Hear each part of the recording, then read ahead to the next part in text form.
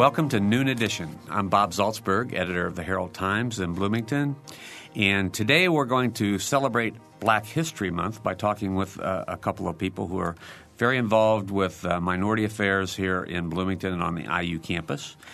Edwin Marshall is the IU Vice President for Diversity, Equity, and Multicultural Affairs. And Beverly Callender Anderson is Bloomington's Safe and Civil Cities Director. If you have questions or comments, please phone us at 855-0811 or 877-285-9348, or you can send your email to noon@indiana.edu. Ed, Beverly, welcome to the program. Thank you. Thanks for being here.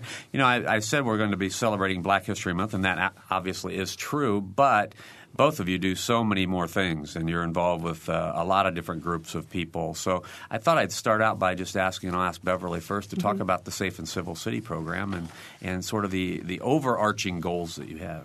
Well, the main goal of the Safe and Civil City program of the City of Bloomington is to help ensure that the city is a welcoming, valuing community that respects all of the visitors and residents that are here. And we do that in a number of ways, and diversity being one of them.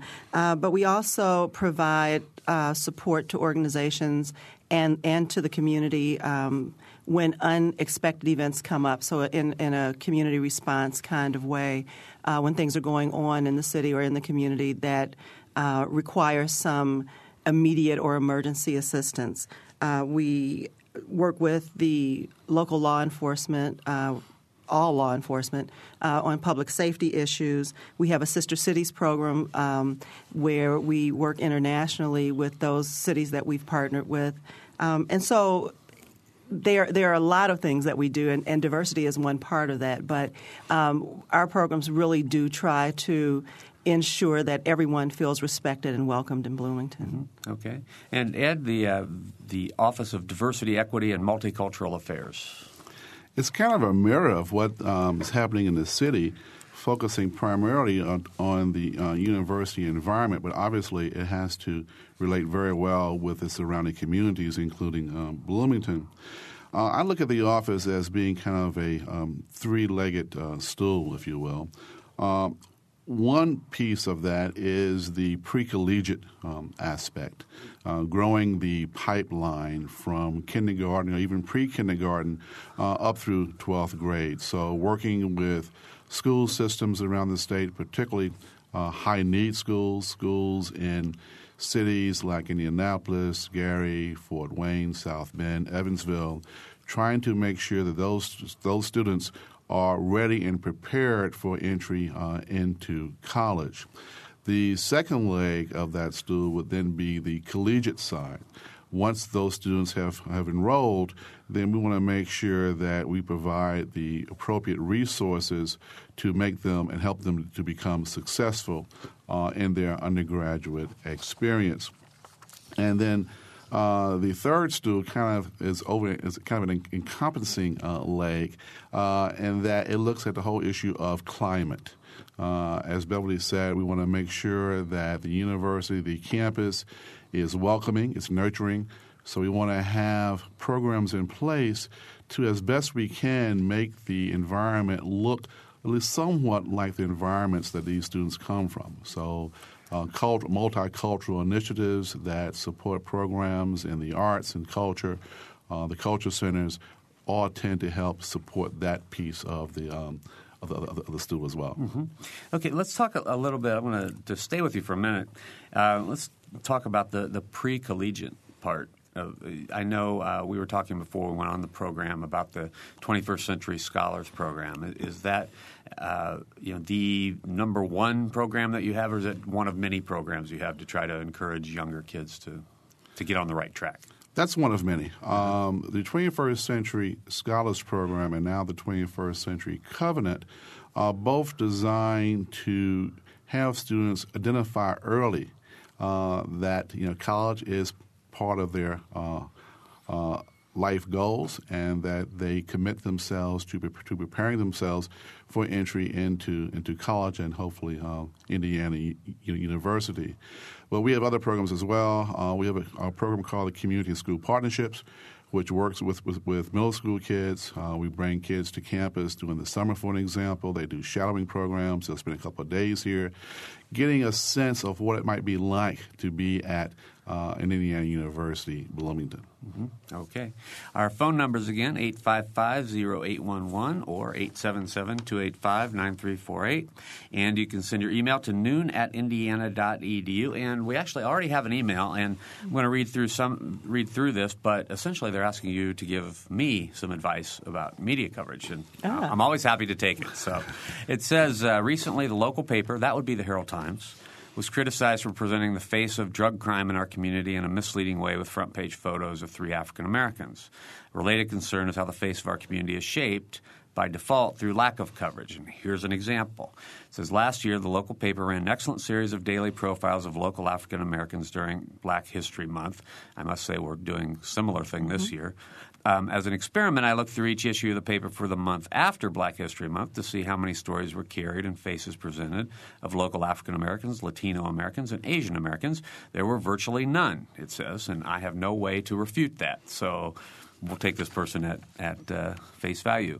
I believe the face of the local paper reflects back to its readership about which kinds of people our community include. It is often shaped by lack of coverage, by a sin of omission. Specifically, the invisibility of local people of color in the local media can reinforce for white residents the mistaken notion that people of color are outsiders or marginal, not only now but throughout our history. So, then to the question. What advice can you give local media about ways to make sure the face of our community regularly reflects our racial, religious, ethnic, sexual, and other diversities throughout the year, not just during one designated month? I'll take a stab at that. All right. Black History Month I think it's great to identify a period in time to talk about the contributions of African Americans to this country. But we need to be cognizant of the fact that all these contributions did not occur in the month of February. These contributions occurred throughout the year, and we need to celebrate those contributions 12 months out of the year, not just in February. And I think it's important then that the media, and for many, the media basically is the lens through which they see the world. It's important that the media be as balanced as possible in the images that it projects of not only African Americans but of any particular racial or ethnic group. Mm-hmm. So I would encourage the media to be as sensitive to those issues from March through January as it is during February. Mm-hmm. Okay. Yeah. And I agree with that. And the media is such a powerful tool excuse me, in shaping opinions. Of course, I was very aware of the incident with the drug crime that the writer spoke about, and also with your retraction on the editorial page. Well, not necessarily a retraction, but the apology for doing that. And I think part of what we need, and I don't know what your newsroom looks like, but part of what we need probably are more people of color in our media newsrooms, and as reporters, as editors, behind the scenes, because then they could be taking a look at that and help sensitize staff and editors to what's going on too.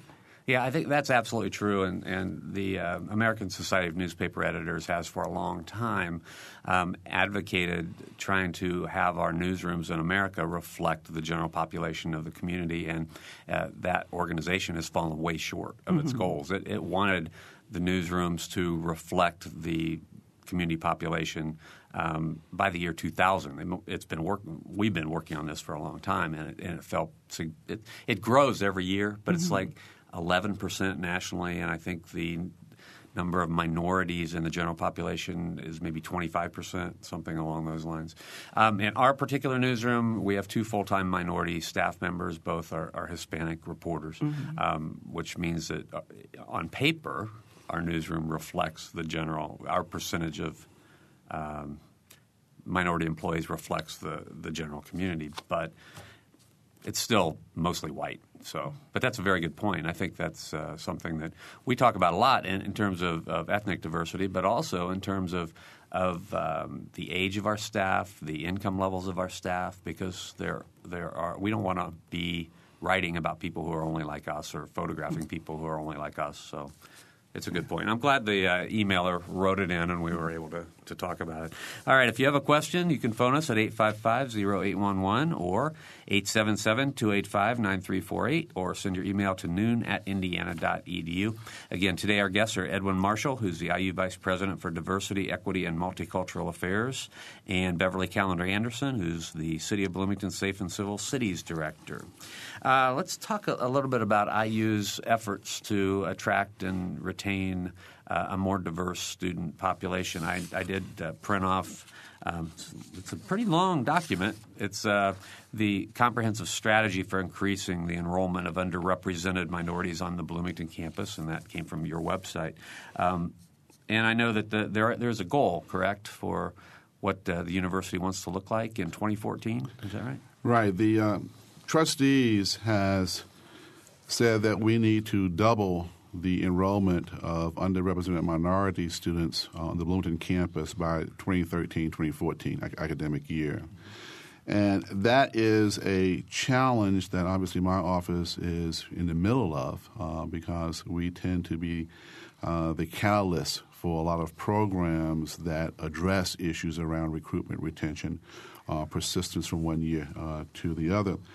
But I think also we have to look at the visibility of Indiana University and how it's perceived in many minority communities. And for various reasons, sometimes those perceptions may not have been as positive as we would like. Some of these are historical of many years gone by, but they still exist. I have been trying to develop programs towards expanding our visibility on the positive side.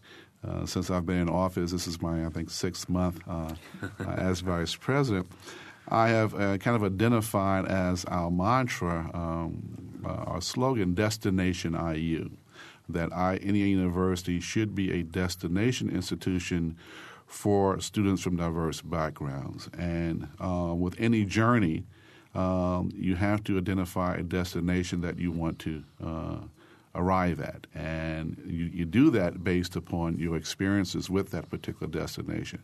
So we want to place as best we can in the minds of students early in their academic career, starting with that pre-kindergarten, kindergarten, first and second grade level, that as part of their academic journey, Indiana University should be a destination. It should not necessarily be looked at as a default institution. It should not be. They should not think of university life as something that, well, I may get to or I may not. It should be not if, it should be when.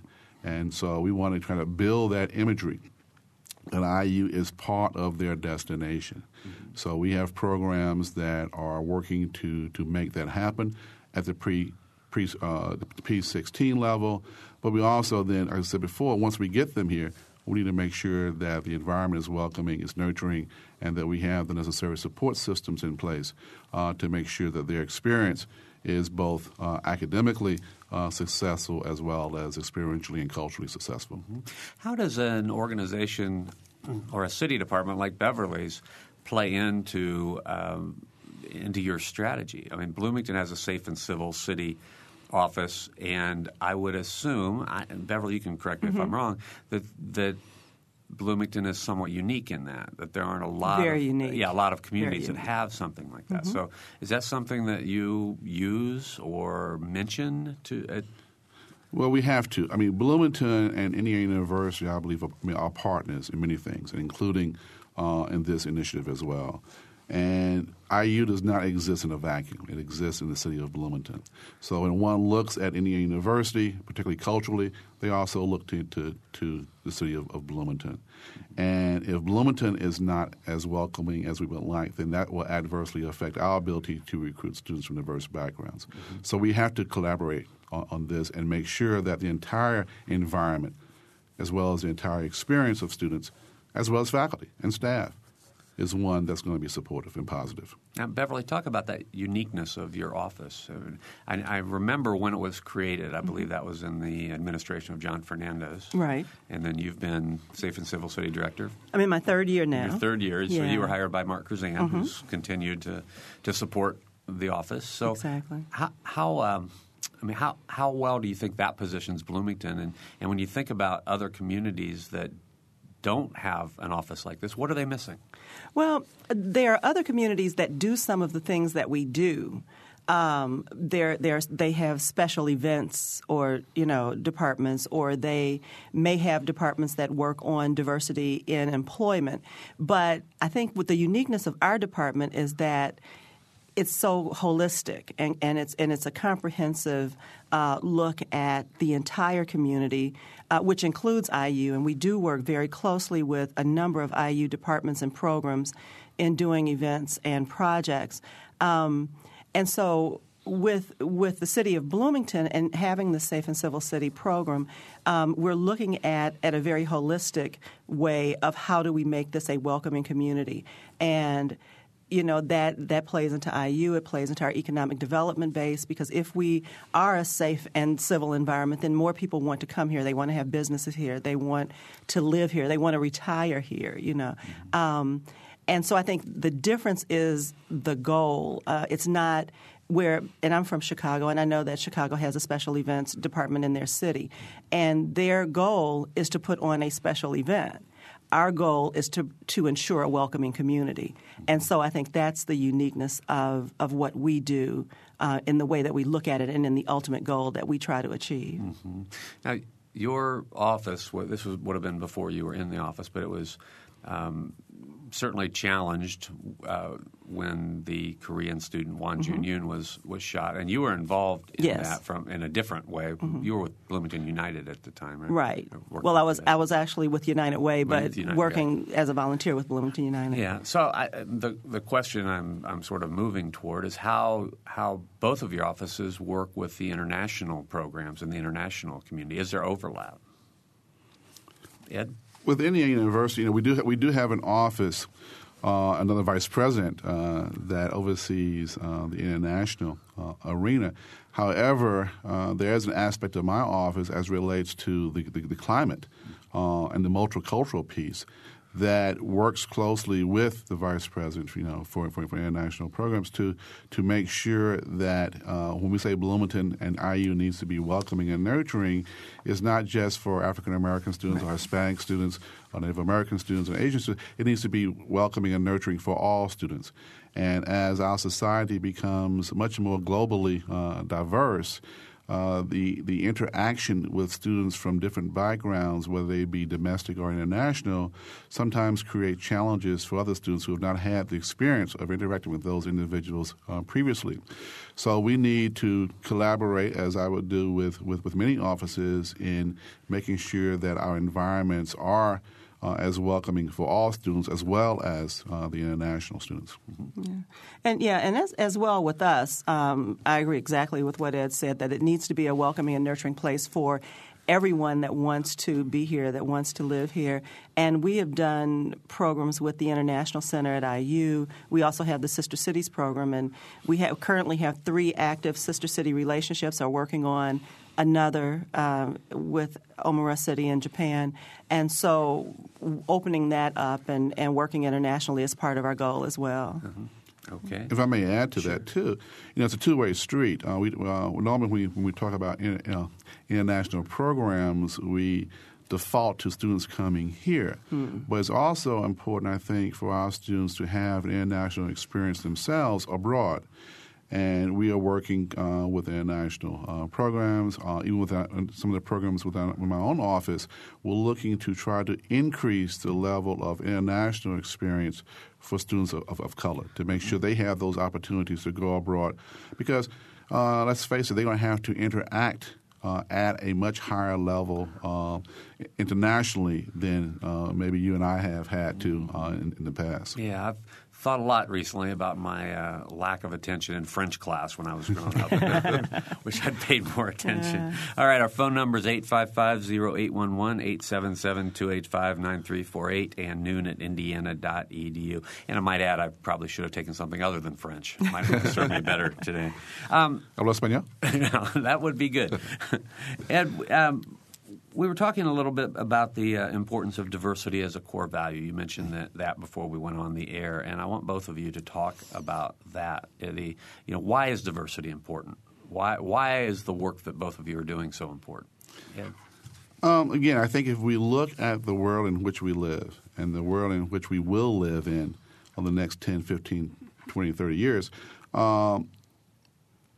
what we see today is just a prologue of what's to come in terms of diversity and the different experiences and backgrounds and beliefs and cultures that we will encounter on a daily basis. Diversity has to be a core value. It has to be integrated into the fabric of everything that we do.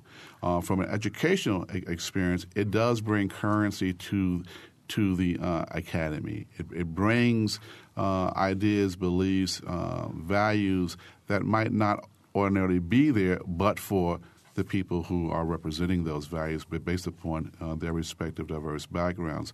So I think it's extremely important. The business community realized this many, many years ago because to maintain market share, in order to address those populations it wanted to sell its widgets to, it had to be more diverse and be more sensitive to those diverse cultures and issues. Yeah. And I say very often, diversity is. I mean, there's nothing we can do about it. It is. We are all here. We are all different, whether that's racially or ethnically, sexual orientation, religion. It just is. And what I have found in my work over the years is that no matter who we are, we basically want the same thing. We want to be able to live in a peaceful environment. We want our kids to do better than what we've done. Everybody wants the same thing. However, we always have problems in how we communicate that. And if we feel like something is being taken away from us for someone else to have something. And so I feel that the work that I do, that Ed does, that his department does, is so important because the number one thing that it does is that it helps people communicate better. It helps people learn how not to feel threatened because someone else is achieving or because someone else is doing the same, as you are. And so that's why this is so important. And there are times, and I hope the mayor isn't listening, but there are times when I say that I would do this job even if I weren't getting paid for it. And in some ways I did before I was appointed to this, because this work it's the basis of what this country is. And so we have to promote diversity. We have to continue to try to learn about other people and learn more about ourselves in the process.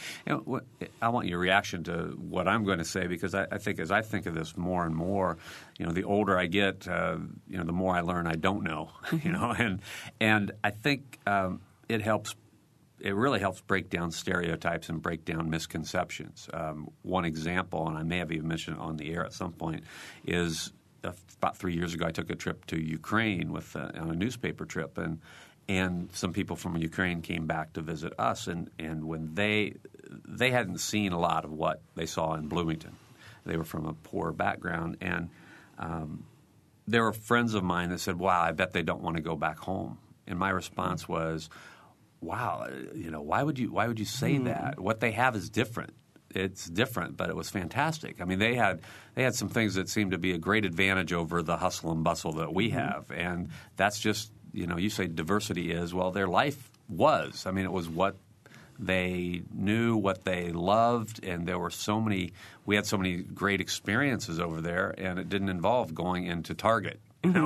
So it was, there are these stereotypes about, and I said when we were going to Ukraine, I couldn't make my brain see the sun shining there, because my history, of growing up during the Cold War and everything that was going on was like, well, that's part of the Soviet Union. The sun never shines there. It's, so it taught me a lot. That trip taught me a lot about this idea of, we all know that people stereotype and that stereotypes are unfair, but it taught me a little more about it. And I think it's really easy for people to stereotype groups. And much like your experience, and I'm sure Ed and I have both had international experiences, it's easy to stereotype groups, and then when you meet people one-on-one or when you go to a place, it dispels those stereotypes. And I think part of the importance of Black History Month or Hispanic Heritage Month or Asian American Pacific Islander Month is that it gives us an opportunity to meet people one-on-one. It gives us an opportunity not only to look at history and to see where people have come from, but also to see those things that are important as far as music and art and culture and food.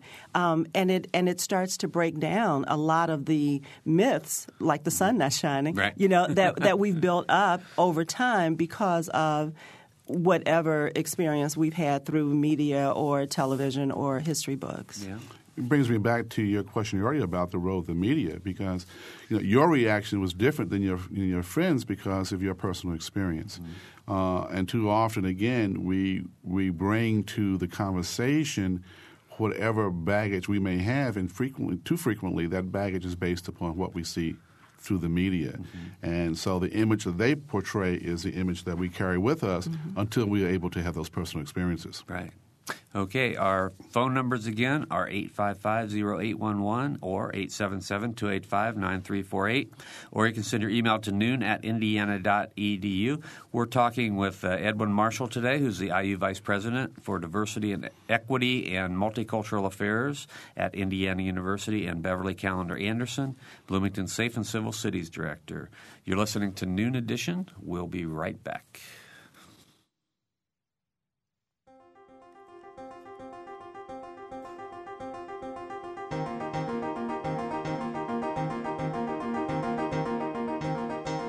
You're listening to Noon Edition on member-supported WFIU.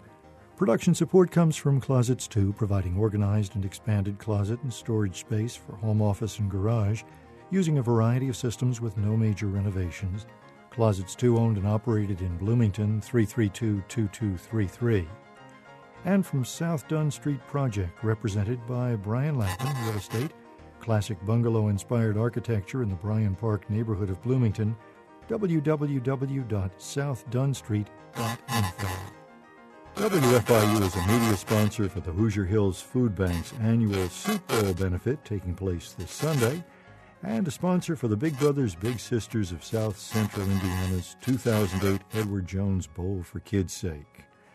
Now, the annual Soup Bowl benefit is already sold out. There are still a number of ways that you can help fight hunger in Monroe and surrounding counties. The Big Brothers Big Sisters of South Central Indiana's Bowl for Kids' Sake takes place the 23rd through the 1st. That's at suburban bowling lanes, and teams are forming now. More information about both these areas at wfiu.org.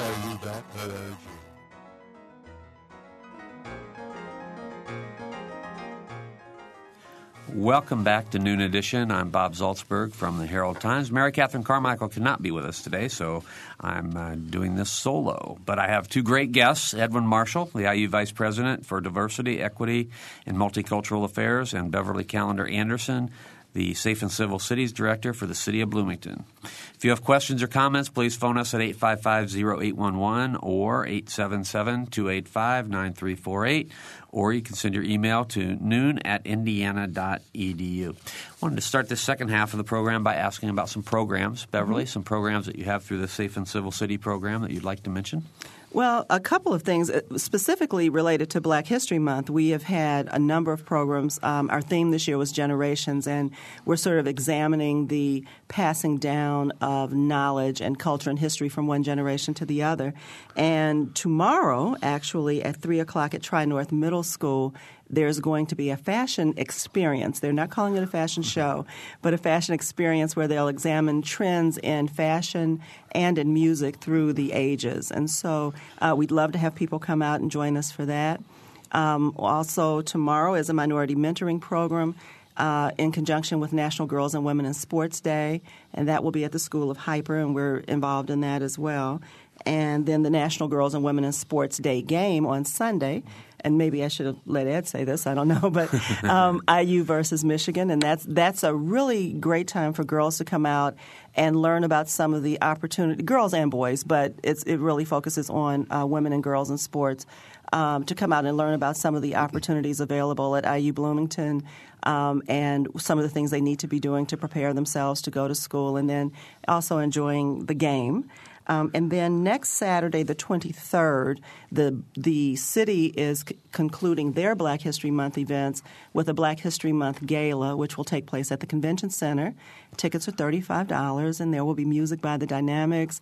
The award for the Young Outstanding Black Male will be presented, and there are a number of things that are going on, but we'd love to have people come out to any of those Black History Month events. You talk about staying power. The Dynamics are still playing. The Dynamics are still playing, and they're still great. Yeah. All right. Ed, Black History Month events at IU? Yeah, we have a whole series of events. Many of these are through the various offices that we oversee, the cultural centers, for example. Most of them are either centered around lecture series or cultural programs. These are listed, are available on our website, and I would direct the listeners to those. Okay. All right. I know that there are, we're talking about Black History and Black History Month, but in Bloomington, Indiana, pretty much everywhere around the nation, there's also a great increase of Hispanic, Latino residents, I would assume students here on campus. Beverly, what kinds of programs do you have that are addressing this issue? Well, as part of the Safe and Civil City program, we do have a Latino outreach program, and we have a Latino outreach coordinator as well as an assistant. We do things like translations. We help people find their way in the community, connect them to social services. Right now, we're working with I think it's called VITA at the library to do tax preparation for Spanish-speaking people in Bloomington. So there are a number of services that we do offer, and just by calling the office, people can find out what that is, or visiting the website as well. And Ed gave a plug for his website, but we're at bloomington.in.gov, and the Latino Outreach Program's listings are there. Okay. Ed, how about Latino or Hispanic students on campus? Is it growing? The numbers are growing. And we, in fact, if we look at enrollment, both total enrollment as well as first-year enrollment, we're seeing those numbers increase for most groups, for American Indians, Asians, as well as Hispanics. Unfortunately, over the last 2 or 3 years, they declined slightly for African Americans. They hit their peak year around 2005, but I'm told that the numbers have rebounded, and we expect to see significant increases for this coming class. So that's highly promising. But in terms of supporting this growing number of students, as I mentioned earlier, under our multicultural initiatives, we have 4 cultural centers. I think we're about the only university, to my knowledge, that has 4 cultural centers. We have the African American, the Neil Marshall Black Cultural Center. We have La Casa, the Latino Cultural Center, the First Nations Educational Cultural Center, which is the most recent, and the Asian Cultural Center. And these provide support systems for a lot of those students. They provide kind of a home, if you will, that helps them relate back to the cultures from whence they have come, just so they have a piece of that history. And sometimes just having students who look like you, who act like you, who have some of the same beliefs and values that you have, be able to share ideas and to realize that you're not in this alone. Mm-hmm. As well as the programming that we also offer to again help them navigate this thing we call Indiana University. Mm-hmm.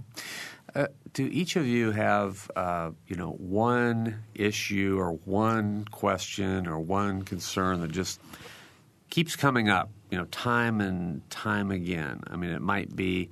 I think about, in my own job. I mean, it might be the call about, can you keep my name out of police beat? Things that I just know that in a period of a couple of weeks, I'm going to hear this question or this concern or this issue come up. Are there things like that you face in your in your job, Beverly? I think in my particular position, one of the beauties of the position is that no day is ever the same. And there are always different questions. And not necessarily related to diversity as we're talking about race or ethnicity. As many people know, we've dealt with the noise issue, lower the boom. We deal with employment issues. And so there are always different things that are coming up. So I don't know that there's any one.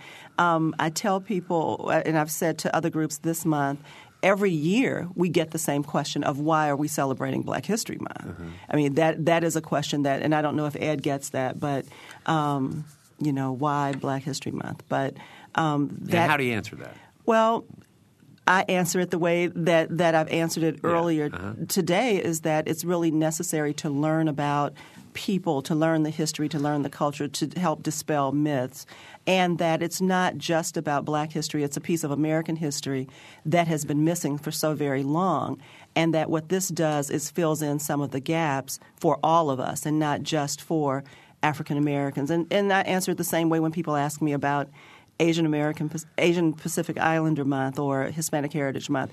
It's helping to fill in those gaps of American history. Mm-hmm. Okay.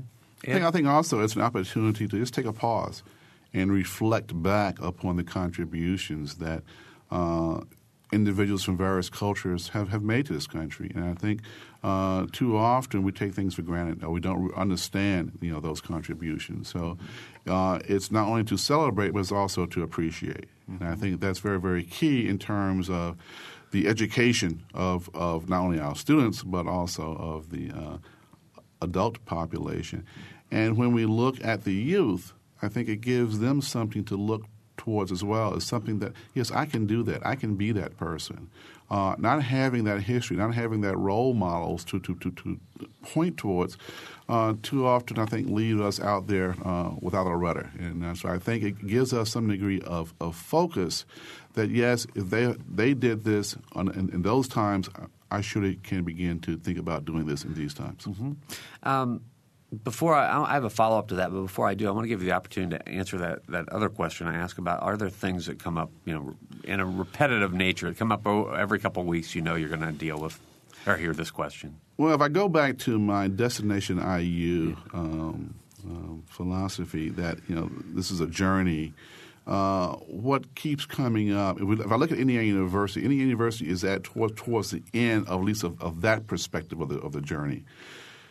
What keeps coming up is what are we doing about the other end, the upstream piece, growing that pipeline. And if we look at the state of our schools, if we look at the level of performance that our kids are demonstrating, we look at how many are satisfying the Core 40 requirements, which is going to become a requirement for entrance into IU.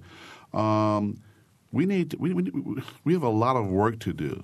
If not, I think it's not only going to be a problem of diversity; it's going to be a problem of economic development for this state as well as the country. So I think what keeps surfacing, at least in my mind and individuals I interact with, is how are we going to make sure that the youth of the future are adequately prepared to deal with the rigors of not only an undergraduate education, but also the rigors of this global competition that we see increasing. Mm-hmm. Okay, we have about 10 minutes to go in the program, actually about 15 minutes. If anybody wants to join us, the phone numbers again are 855-0811 or 877-285-9348, or you can send your email to noon@indiana.edu. I'm not going to ask either one of you to reveal your political positions on presidential candidates, but I do want to ask about Barack Obama and about where you see his place in history, and how do you view this presidential year? Is this we've had black presidential candidates before, Jesse Jackson, and comes to mind. This seems to be different. How do you just give me a reaction to Barack Obama and the things that he's brought to this presidential election? I'm sorry. I mean, it's history in the making. I mean, this not only Barack Obama but also Hillary Clinton, but specifically, I mean, it's history in the making. And I don't think that I anticipated seeing an African American or a woman get this close to the presidency. in my lifetime. I think one of the things that I appreciate most about both of their campaigns is the energy that it has brought to young people. There are so many young people that are now interested in the political process, that are watching debates, that are taking a stand. And, yeah, we've had minority candidates before. We've had female candidates before. The first African-American candidate was a female, was Shirley Chisholm. Yeah. But none of them brought the kind of energy and the kind of hope that the candidates, the Democratic candidates this year, have brought. And that's the thing I think that excites me and why I think this will go down in history books. And when we're talking about, African Americans who have made history, certainly Barack Obama's name is going to be there in the future. Mm-hmm. Yeah, I don't mean to slight Hillary Clinton in this conversation either, but since it's Black History Month, I mentioned Barack Obama. I would have to, echo those comments and, not giving away any political affiliation one way or the other.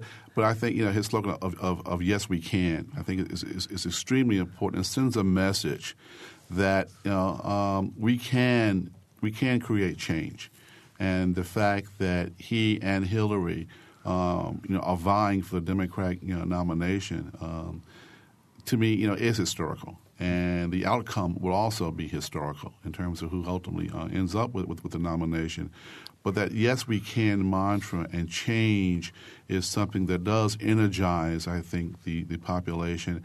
And as I mentioned earlier, in dealing with the younger population, it does give them a point of focus. It gives them a path that, yes, we can, and yes, I can do it as well. And I think that's very, very positive. I think it's the hope. I mean, he's brought hope to a group of people that didn't seem to have a lot of hope and faith in the political process. So that, I think, he can write that down as an accomplishment. Yeah. All right, we have a couple phone calls, so let's go to the first phone call, and it's Jane. Jane? Oh, hi. I'm just curious. I was listening. I may have missed, but it seemed I didn't hear any discussion of the Native American Indians. And the problems in the country. Is there work going on there? Yeah, Ed did mention it a little bit, but go ahead, Ed. Yes, we are. It's kind of static on the. We do have. I mentioned earlier one of our 4 culture centers. The most recent one is the First Nations Educational Cultural Center, trying to provide that cultural home for Native American students in IU.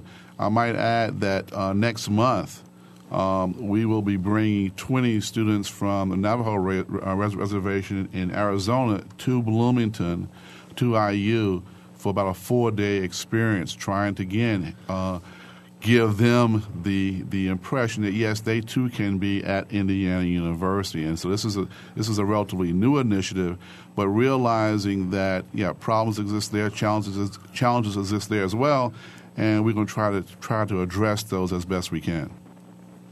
All right, Jane. Thanks a lot for the call.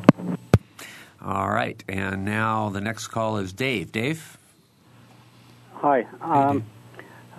The discussion seems to be around maybe a more global perspective, but I guess I would like to ask a question about how you deal with some of the issues of tolerance and intolerance on a more local level.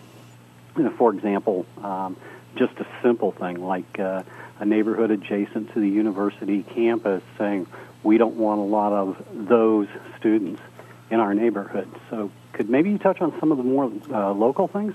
Sure, I'm sure we can. Beverly? Well, one of the things our office does, we work a lot with neighborhood associations. We work with other grassroots groups. We mentioned Bloomington United earlier.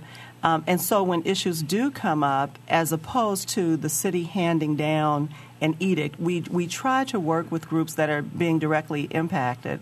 And so when concerns are voiced, we work with those groups to come to peaceful resolutions. We also work with the Community Justice and Mediation Center. And so a lot of times there is mediation that goes on. It may not be a big, well-publicized program, but there are things that are being done behind the scenes. And also at IU, we have one entity called COMU, Committee on Racial, on Multicultural Understanding, And it's designed to bring together individuals to talk about these issues and try to work through these issues and come up with solutions that will try to not allow those things to happen as we go forward. Dave, any follow-up? Any specific thing you want to ask about? No, I guess, I would like to, I guess more than anything else, to just see that we have some of those local opportunities. If I may add, David, I think it's also important each of us, though, take this on as a mission. Even though, we have various organizations and groups that come together to try to address this from an organizational perspective, it's up to each of us individually to, as we encounter these sorts of events, to address them directly. Because I think, it's not something that my office alone or Beverly's office alone is responsible for. It's something that, as a community, we all are responsible for. And if there are issues that come up that you would like to see if the Safe and Civil City program can be involved in, you are always free to call. We welcome your input into what's going on in the community, and the number is 349-3560. All right, Dave, thanks Great, a lot. those are the numbers. Thanks. Okay, thanks a lot for the call. 855-0811, 877-285-9348, and noon@indiana.edu. We have just a few more minutes, but we could certainly slide in another phone call or two. I want to ask about Black history, again, get a personal perspective from both of you about people who, we might not think about, the general population might not think about who you know about in Black history who have been important in your lives, or somebody that you think people should learn more about. Beverly, you want to start? I know that's not an easy question. Well, there are so many people and so many things that have happened. One of the things that or one of the people that I had a chance to do a little more research on this year was Benjamin Banneker. And it's a name that we hear a lot, especially in Bloomington because of the Banneker Community Center. But I don't know how many people have actually looked into his life, and done the research. And he was an astronomer and a mathematician and just a person way, way before his time that had a large impact on society, with the things, with the invention of the clock or the reproduction of clocks and watches. And so I think that is that was really interesting. And with that, I will encourage you to stop by Benjamin Banneker Center because there is a historical marker that is going to be going up.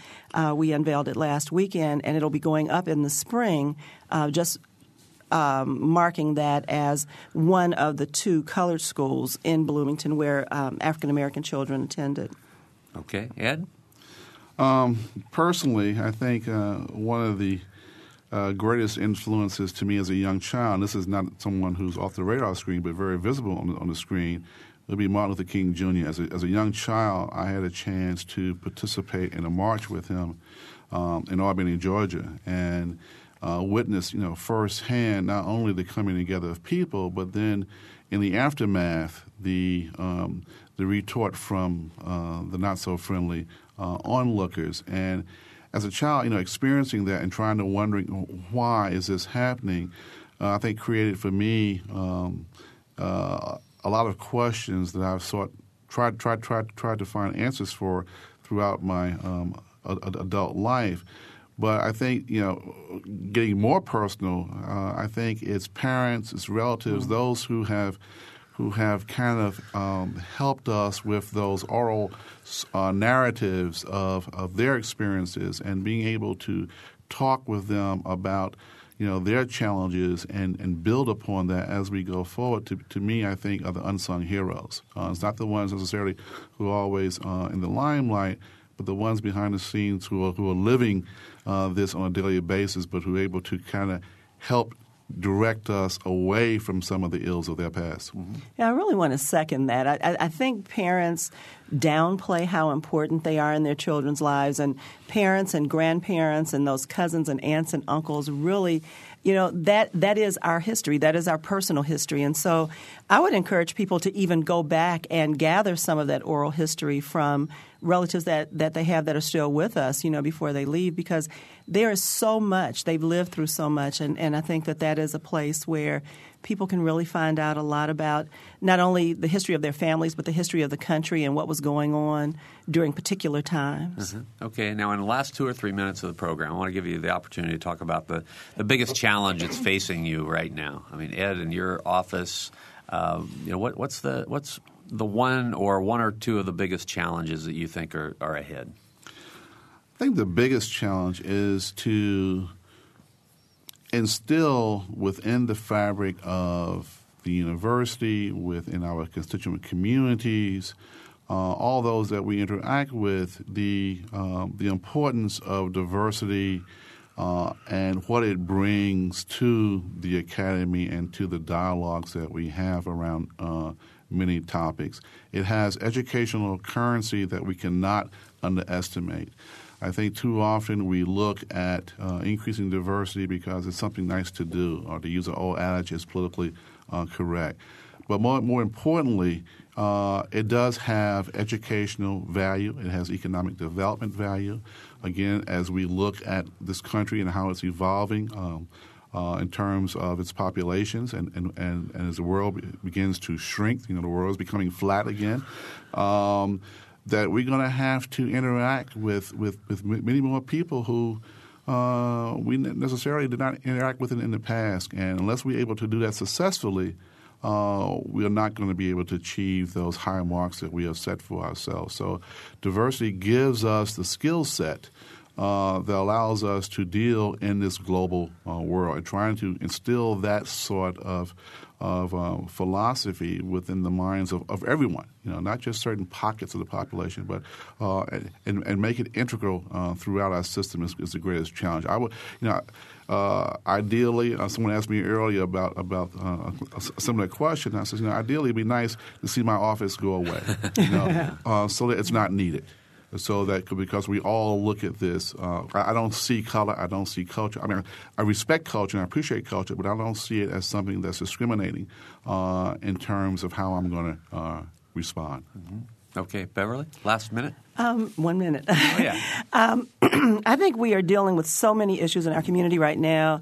The moving of or the closing of GE and home foreclosures and all of those things. And what I would hope is that we don't allow race, ethnicity, sexual orientation, religion to become the visible means of how we're dealing with those issues. And sometimes because race is so visible and we're dealing with so many other issues, it becomes the problem.